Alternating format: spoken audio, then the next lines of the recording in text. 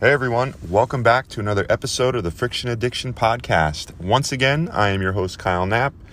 And first things first, I just wanted to say thank you to everybody who sent me, compliments and really nice messages to me, whether with my DM or over text about my interview with Andy Salo. I had a great time doing it, and I'm glad that people enjoyed it as much as I did doing it.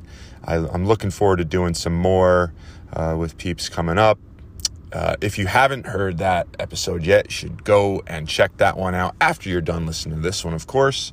And speaking of this episode is going to be another Q&A. I posted an Instagram story, basically like ask me your questions, round 2. And instead of 3 people asking me questions, I got, quite a lot more, quite a few. So without further ado, let's dive right into that. Here we go. Okay, so for question 1, and these are going to go in no particular order. It's just what I have in my notes. So just bear with me. We're going to switch from like moonboard to not moonboard or whatever.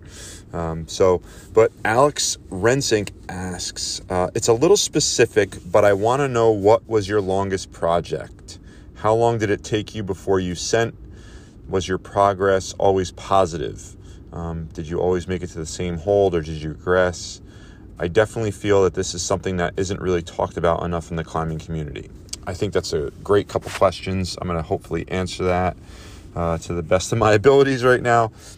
My longest project was definitely new pair of glasses. It's a V7 in the Gunks on the Traps Road.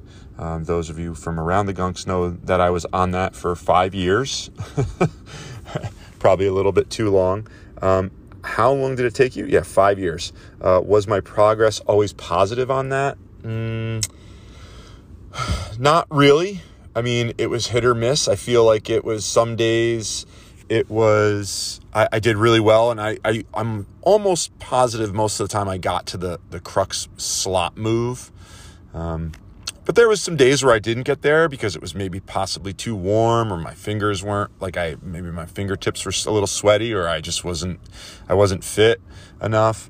But in reality, I didn't like throw my chalk bag at the at the boulder problem and cry like a little baby about it. There were days when I was like, damn, like I thought I was going to do it, and it didn't happen, and I might have, started to go down into that kind of downward spiral of like, not having, a positive attitude, and I like caught myself and was like, no, like you can do this. Like, I think always in the back of my mind, I always knew that I could do the problem.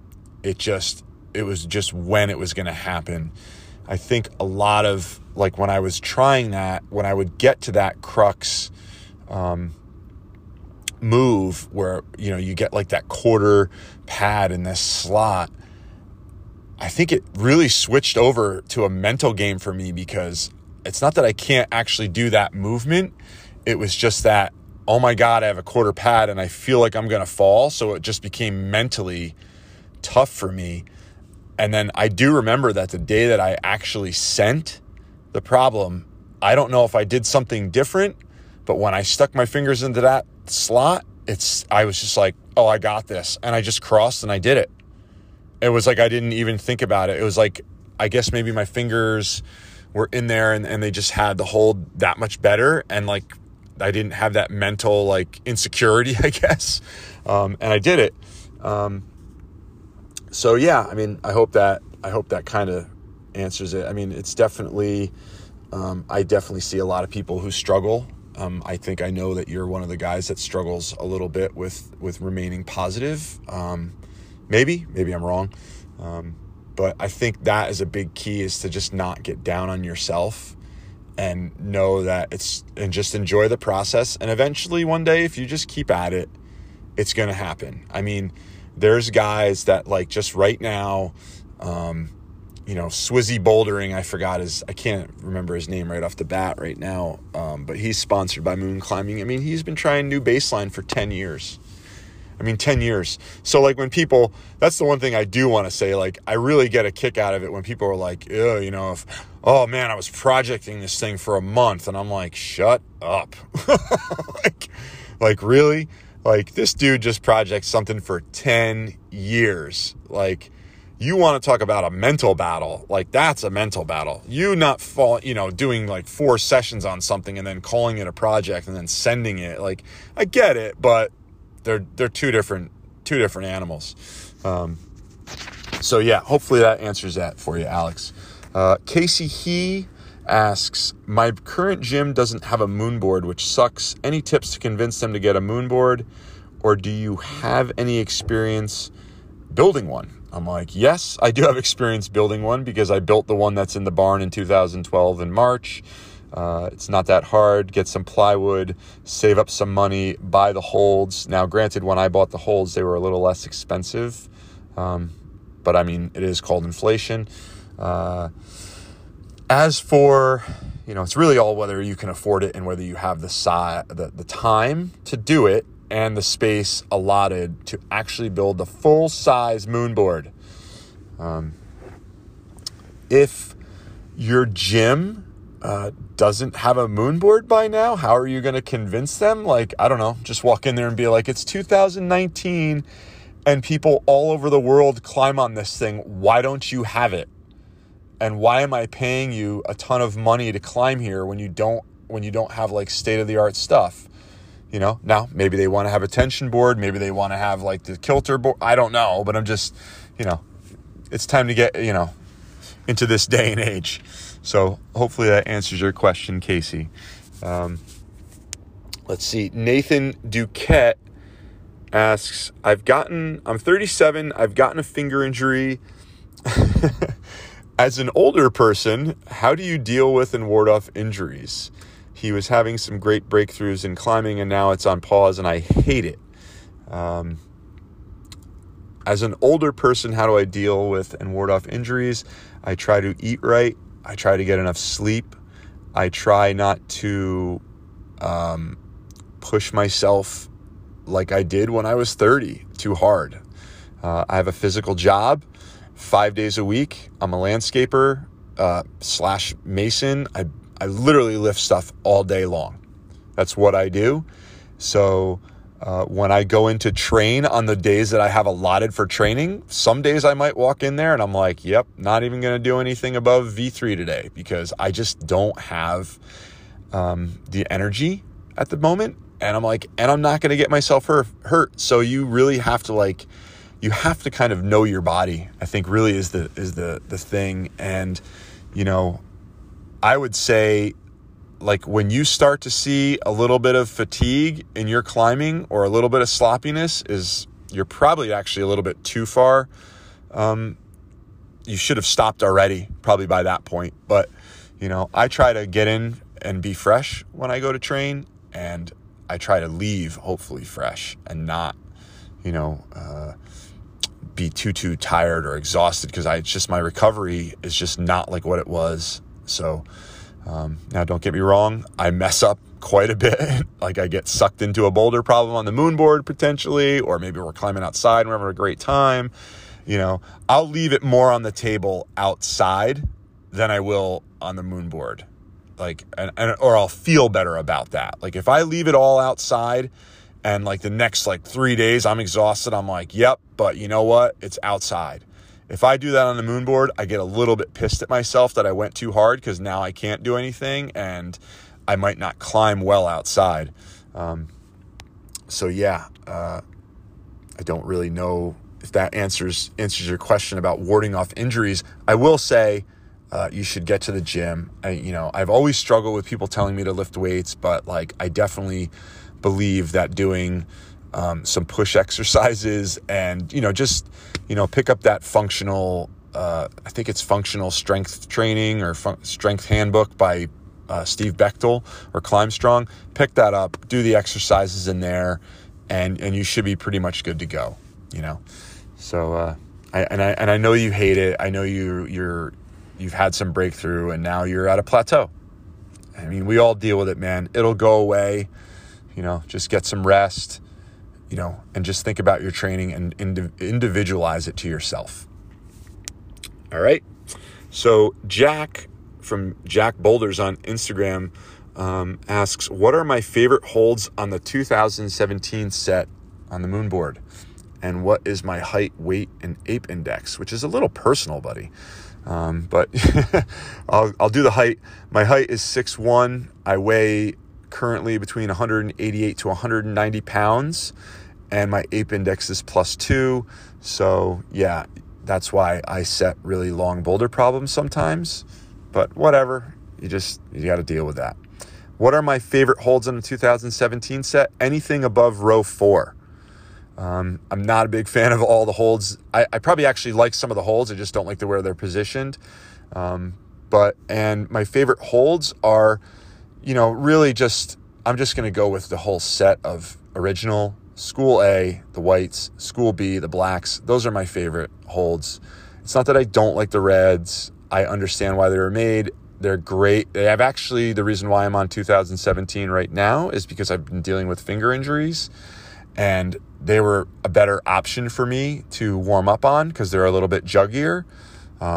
Everybody knows I'm not a big fan of the woods because I just have a temperature-dependent barn, and if it's cold, they're glass, and if it's hot, I just slip off because my fingers are sweaty. So it's really hard for me to climb on those, so I just kind of, not a huge fan, even though I know these new wood ones are a little bit bigger, so maybe I'll give them a shot. Hope that answers it for you, buddy. Griffith Grivens, why don't you have the 2016 set in your barn? Griffith, I do have the 2016 set in my barn.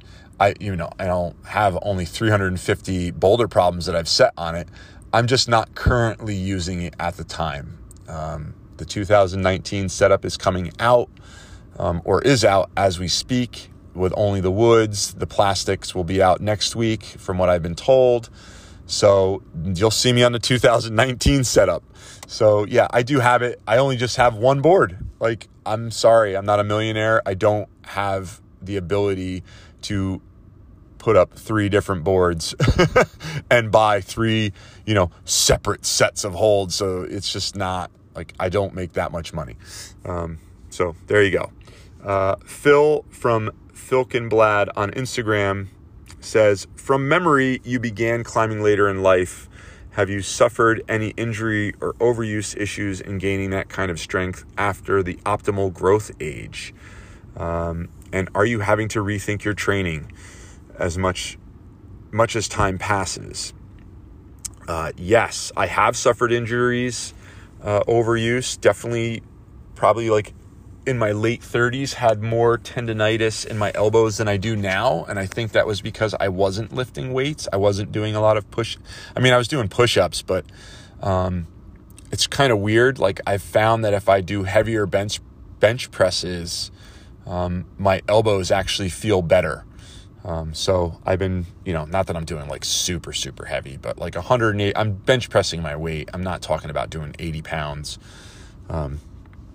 I at least do what my weight is, and I feel like that, and doing shoulders and blah, blah, blah, blah, blah, all the push exercises and some deadlifts and stuff like that has helped mitigate the tendonitis. It flares up here and there, maybe a little bit if I do too many pull-ups or if I'm climbing on the board a little bit too much, but realistically, that's gotten better. I've definitely suffered some finger injuries, and actually really, not too much on the moon board, maybe a couple niggles here and there, but the last thing that I had was actually on the hangboard. The last one I'm kind of currently getting over right now was 3 lumbrical tears, on 3 separate fingers, slight tears. I don't think they were full blown, but that actually happened on me hangboarding and just putting too much weight too fast too soon, and it was totally my fault. So yeah, I've definitely suffered some stuff, and the recovery on those definitely takes longer than when it did when I was younger, like 30s. I definitely had some finger problems that I felt like I recovered from quicker, and I'm doing all the same stuff and all the protocols and stuff. So am I having to rethink my training? Yeah, for sure. 43, I work a physical job, like I've said. There's days where I just go in and I'm like, I'm not doing it. So I tried lattice in 2017, and I literally remember, and I was even off, I think, from work, and I was like, I can't do this much volume that you guys are asking me to do. I mean, I think actually I started when I was working, but then I wound up getting, laid off for the wintertime. But when I was working, I was like, there's no way I can do this amount of volume. Like, number one, I'm not even getting close to finishing what you guys want me to do. So like what's the point? Like, if I can't even do what you guys are doing, and they're like, well, you got to kick it down. And I'm like, okay, but I'm even having a hard time because I'm just tired. Like, I'm having a hard time finishing it just because I'm tired. Because every day when I work is not sitting behind a desk. Don't care what anybody says. Every day for me is a different thing where I'm like, I don't know what I'm going to do. And this is just me personally. I could be lifting stuff that's super heavy. And then by the end of the day, when people are like, well, you got to go train today. And I'm like, I can't even do 5 pull-ups right now. And you want me to go, do a boulder, do some bouldering and then do a hangboard session, or just even do a hangboard session. My hands are just opening up. So I'm not gaining anything. I'm not fresh for that. I think that's one of the things that really frustrates me the most. And I know that people deal with a lot of mental stress, and that makes them tired when they have a desk job. But I'm still kind of in this science mode of but I've expended energy in my forearms all day. You haven't. And even though you're mentally stressed, you still have that reserve where mine's gone. So, and people are going to, they're going to tell me I'm wrong and everything like that. But case in point, when I don't have a hard day, I feel way more fresh than when I do. So I'm just going by my own experience. Yeah. So hope that answers your question, Phil. Thanks for not calling me old, by the way, in your question. Mike Cunningham, what are the top 5 benchmarks that are not your own? So this one was actually a little bit difficult for me. We have 2 setups, 2016. So I'm just going to rattle these off, buddy. Far from the Madding Crowd. This is 2016. Far from the Madding Crowd, Hematoma, Salad Nights, The Famous 5, and the 5th one is a toss-up between Sitting Bull and La Paz de Monio. Those are really good problems as far as I'm concerned. I actually really like Salad Nights quite a bit. For 2017, don't climb as hard on that, so these really aren't as hard, I don't think, as problems. But Blade Runner, Knapsack, which I thought was a pretty good tongue-in-cheek thing. I guess maybe an homage to me, maybe. Genesis Chain, Single Royale, and Rotate Your Owl. So there you go. Those are my top 5 benchmarks from both the setups, and hopefully I'll be making some more in 2019 setup, which is currently on its way getting out. Let's see. I Just Want Moonboard Beta has quite a bit of questions. So I'm gonna run through this hopefully really quick. What is your favorite problem you have set on the 2016 set that is not benchmarked? That would be Totem. Set that probably 2016, I think. 7A plus. Yeah, took Ben Moon 3 tries. I actually think he only gave it 2 stars, but the fact that it took Ben Moon 3 tries to do it was great. But Ravioli likes it. I think it's a really good problem. I actually do think it should be benchmarked myself, but I am not allowed, as a benchmarker, I am not allowed to benchmark my own problems. That is up to the other benchmarkers that we have, whether they like mine or not. So just so everyone knows, I have never benchmarked my own problem. So some of his other questions are, what do you think about stand starting problems on the Moonboard? Seems like it should be against the rules, but I don't see a specific rule against it. Yeah, this is a tough one because it doesn't say anything on the app about all problems start sitting. I have this vague memory that when you used to look up stuff in 2012 on the computer, there was like a rules list on the moon climbing website, and I'm pretty sure that it said all problems start sitting.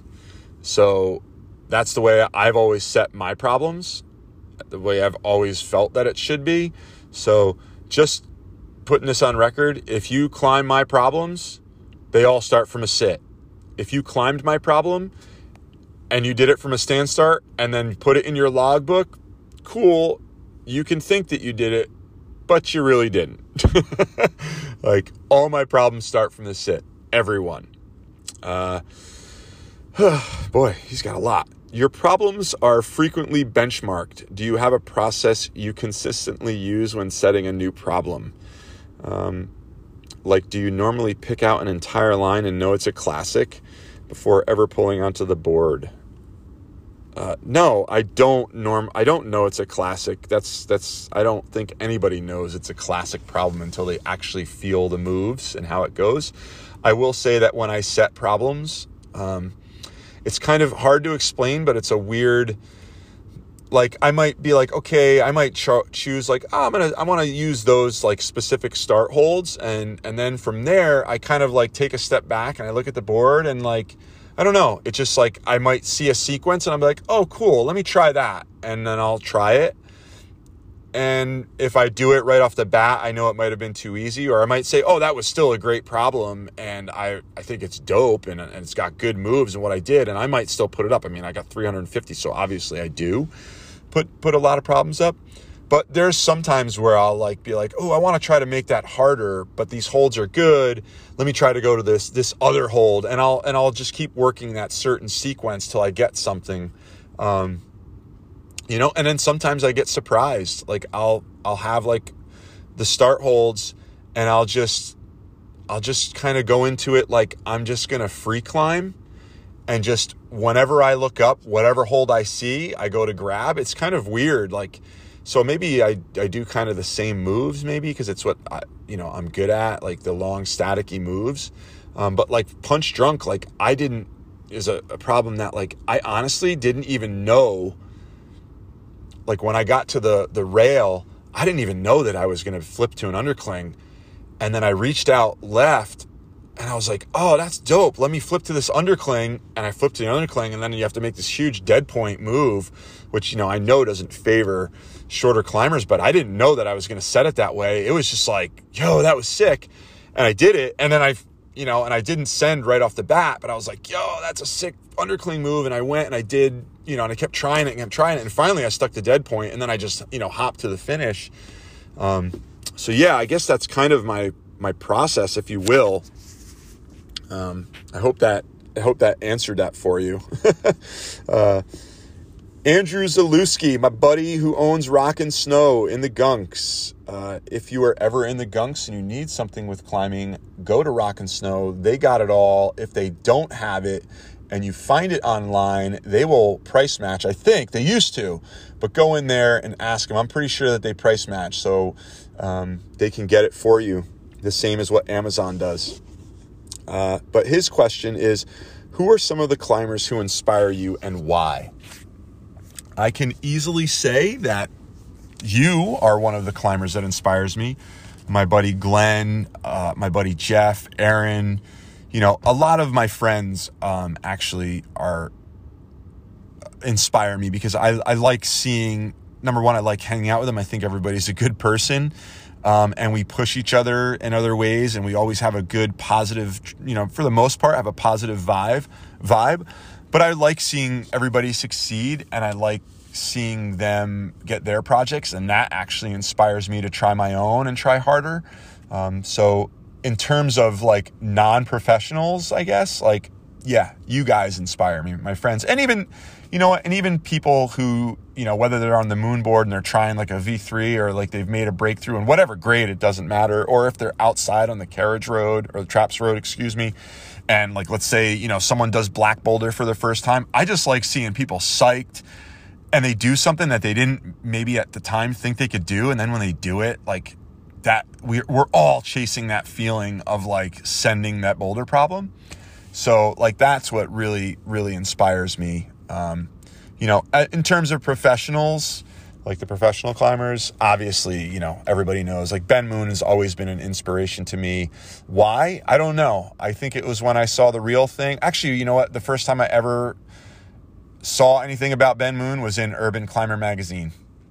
And I saw a page, an ad for his company.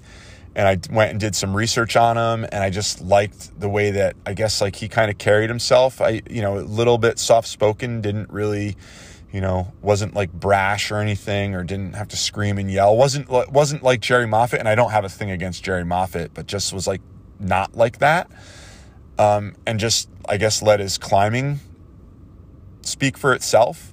So yeah, he's always been an inspiration to me, obviously. So, and Fred Nicole, I mean, I don't know what else to say. When I first started, that was a guy that was, he still climbs hard right now. Both of those guys, Ben and Fred, still climb hard. And I know Ben's at 54 years old, I think, or 53. I don't know how old Fred is, but he's at least in his 40s. Always an inspiration because, without Fred Nicole in terms of bouldering, we would be, I believe we would be a little bit far behind. And I'm sure there's other guys that push the standards too. And I'm not trying to discount them, but that was just a guy that was always in the forefront. And he was a quiet dude. He just, and from what I understand, having never met him, was always someone, didn't matter what you were on, was always psyched for you to try hard and do good too. Didn't matter if you were climbing V3s or V15s.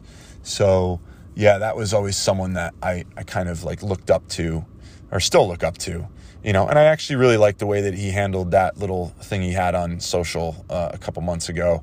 I thought that was real class.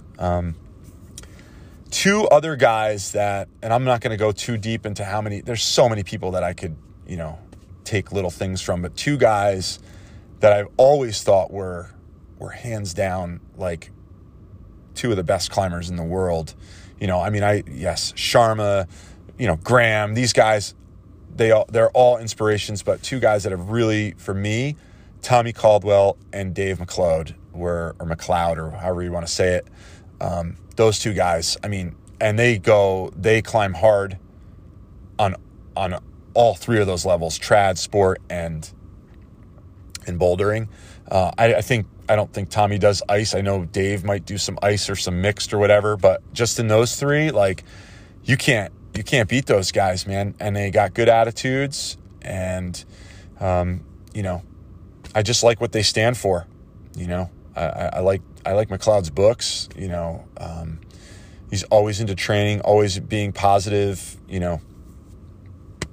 What else is there to say? I don't know anymore. It's just one of those. The one thing that sticks out to me is I don't remember which dosage or if it was even dosage or whatever, but I remember Tommy Caldwell being in South Africa and with Daniel Woods, and I maybe it was P-Rob. I don't know if it was P-Rob. It was Daniel Woods and somebody else. And he winds up, getting that problem with this, what is it, like 30 is the new 20 or something, I think they called it. I just remember watching that and him laughing like, early bird gets the worm. And I was like, that dude I would love to have him on the podcast. Absolutely love it. I got to actually try to get him on the podcast. That would be great. But just his attitude on that, I was like, that's hilarious. He's up. These guys are like sleeping. And he's just like, I'm going to get it. He's out there all the time, 100%. And that's just the inspiration, So there you go. And which leads me to actually, I think it's my last question. Yeah, which comes from my buddy Glenn, who, by the way, just so everyone knows, is a really good friend of mine and was actually the first, was the person that got me into climbing, because for my 30th birthday, bought me a pass, or bought both of us passes to the New Jersey Rock Gym so we could try out climbing, because I was in Maine like a month before and I had seen some rock climbers on the cliffs by the ocean and I was like, wow, that looks really awesome. I should try that. And we went to the gym. So yeah, his question kind of is in the same vein, I guess, but as Andrew's, but was what or who keeps you motivated to climb harder? And like I said, that's you guys. Like my friends and the people that I just mentioned. Definitely, I love seeing my friends succeed. That makes me like super psyched. I don't know what else there is to say. I mean, that keeps me motivated, and it doesn't, like I said, it doesn't matter. I mean, I can speak, like I was super, super excited for you, Glenn, when you did that V1 in the Gunks. It was something that you had projected. You don't climb as much as the rest of us, but like you really, really wanted to do it. And I knew it was a mental battle for you. And when you broke through and you actually stuck that move and you topped it out, and just to see how like psyched and excited and happy you were that you broke through that like makes me want to like try. I don't know why, but it just makes me like, yeah, I'm chasing that feeling. I think we all are. So yeah, and what's my mental approach to sending a new boulder problem? I don't really know. Like I don't know if that means like a project or if it's something I rolled up and I've never tried before, but like in terms of projecting, I don't really know what my mental approach is. I usually, if I want to climb a boulder, I have to be inspired by it usually. Like there's some boulder problems that people are like, this thing's awesome. And I just look at it and I'm like, no, I'm not inspired by it. But then there's other boulders that I look at and I'm like, oh, that looks dope and I want to try that. And it could be totally not my style. I don't care, but I want to try it. And my mental approach when I'm trying a project or doing something is like, I don't know. It's like, it's just blank, I guess. I try not to get down on myself. And I guess this goes back to Alex's question, is like, I just try not to go into the negative zone. Reality is, it's just climbing. It's, in all honesty, it's really a stress relief for me. It makes me focus on one single thing, and I don't have to worry about all the other bullshit that goes on in life. Good and bad. It's just, I can focus on that and I enjoy it, and I'll never stop doing it. As long as I can keep doing it. But yeah, I don't really know. Like I just keep at it. I try to maintain a positive frame of mind when I'm at the project, trying it. I might not get to the same holds. I might, and I'm trying to become a little bit more aware as I get older. Like some days I used to just thrash and just keep going. And now I feel like as I've gotten older, I've gotten wiser. Where some days I might pull on it like 5 times and I'm like, I just don't have it today. Like it's just not there, and I'm not going to thrash myself and ruin the rest of the day or ruin my skin when I'm like, it's not there. It's not clicking. I've learned to kind of let it go. Like it does not define me whether I send a project. It is not who I am as a total human being. And if I don't send something, it's not the end of the world. It's not worth me throwing my chalk bag or getting all pissed off. And like, that's not what I'm out there for. So I really, really try not to do that. And just maintain that positive. And what's really strange is I might work something and I might get close, and then eventually I get fatigued and I get tired or something. And it's usually, it's so weird. Whenever I send a project, honestly, I have no expectations on that day. It seems to me like 90% of the time I go into it like, I'm just going to go climbing today and I'm going to try it, and I have no expectations and it's like, I feel like there's no pressure, and I'm like literally going in blank with a blank slate. And all of a sudden it's like, I do it first or second go. I know that it's a culmination of all the times and sessions before that. And I've probably just like, my body's adapted to it, and maybe I gave myself more rest, but it always feels like I don't have anything on my mind. Not even the boulder problem. It's weird. I don't know, I don't have this like Adam Ondra focus where I can like focus and I have to hit it a certain way. It's just like it either clicks or it doesn't. And maybe that's why I don't send as hard. I don't know. Maybe that's me not trying hard, and I don't know. But that's just my own personal thing. So yeah, I mean, that's what I do. And yeah, that's pretty much it. I don't think I have any more questions, everybody. So I hope you got something out of this. I hope you stuck around to the end. I do hope to eventually get some more interviews, because I actually really, really like doing interviews. That was fun. Hopefully I can get my buddy Char Fedorov from Pennsylvania. He's big in PA bouldering and everywhere else too. He's a super strong climber, super cool dude. I want to get him on the podcast next. I'm working on it. Yeah, that pretty much wraps it up. I hope everybody has a great Thanksgiving, and I will see you in the next episode. Peace.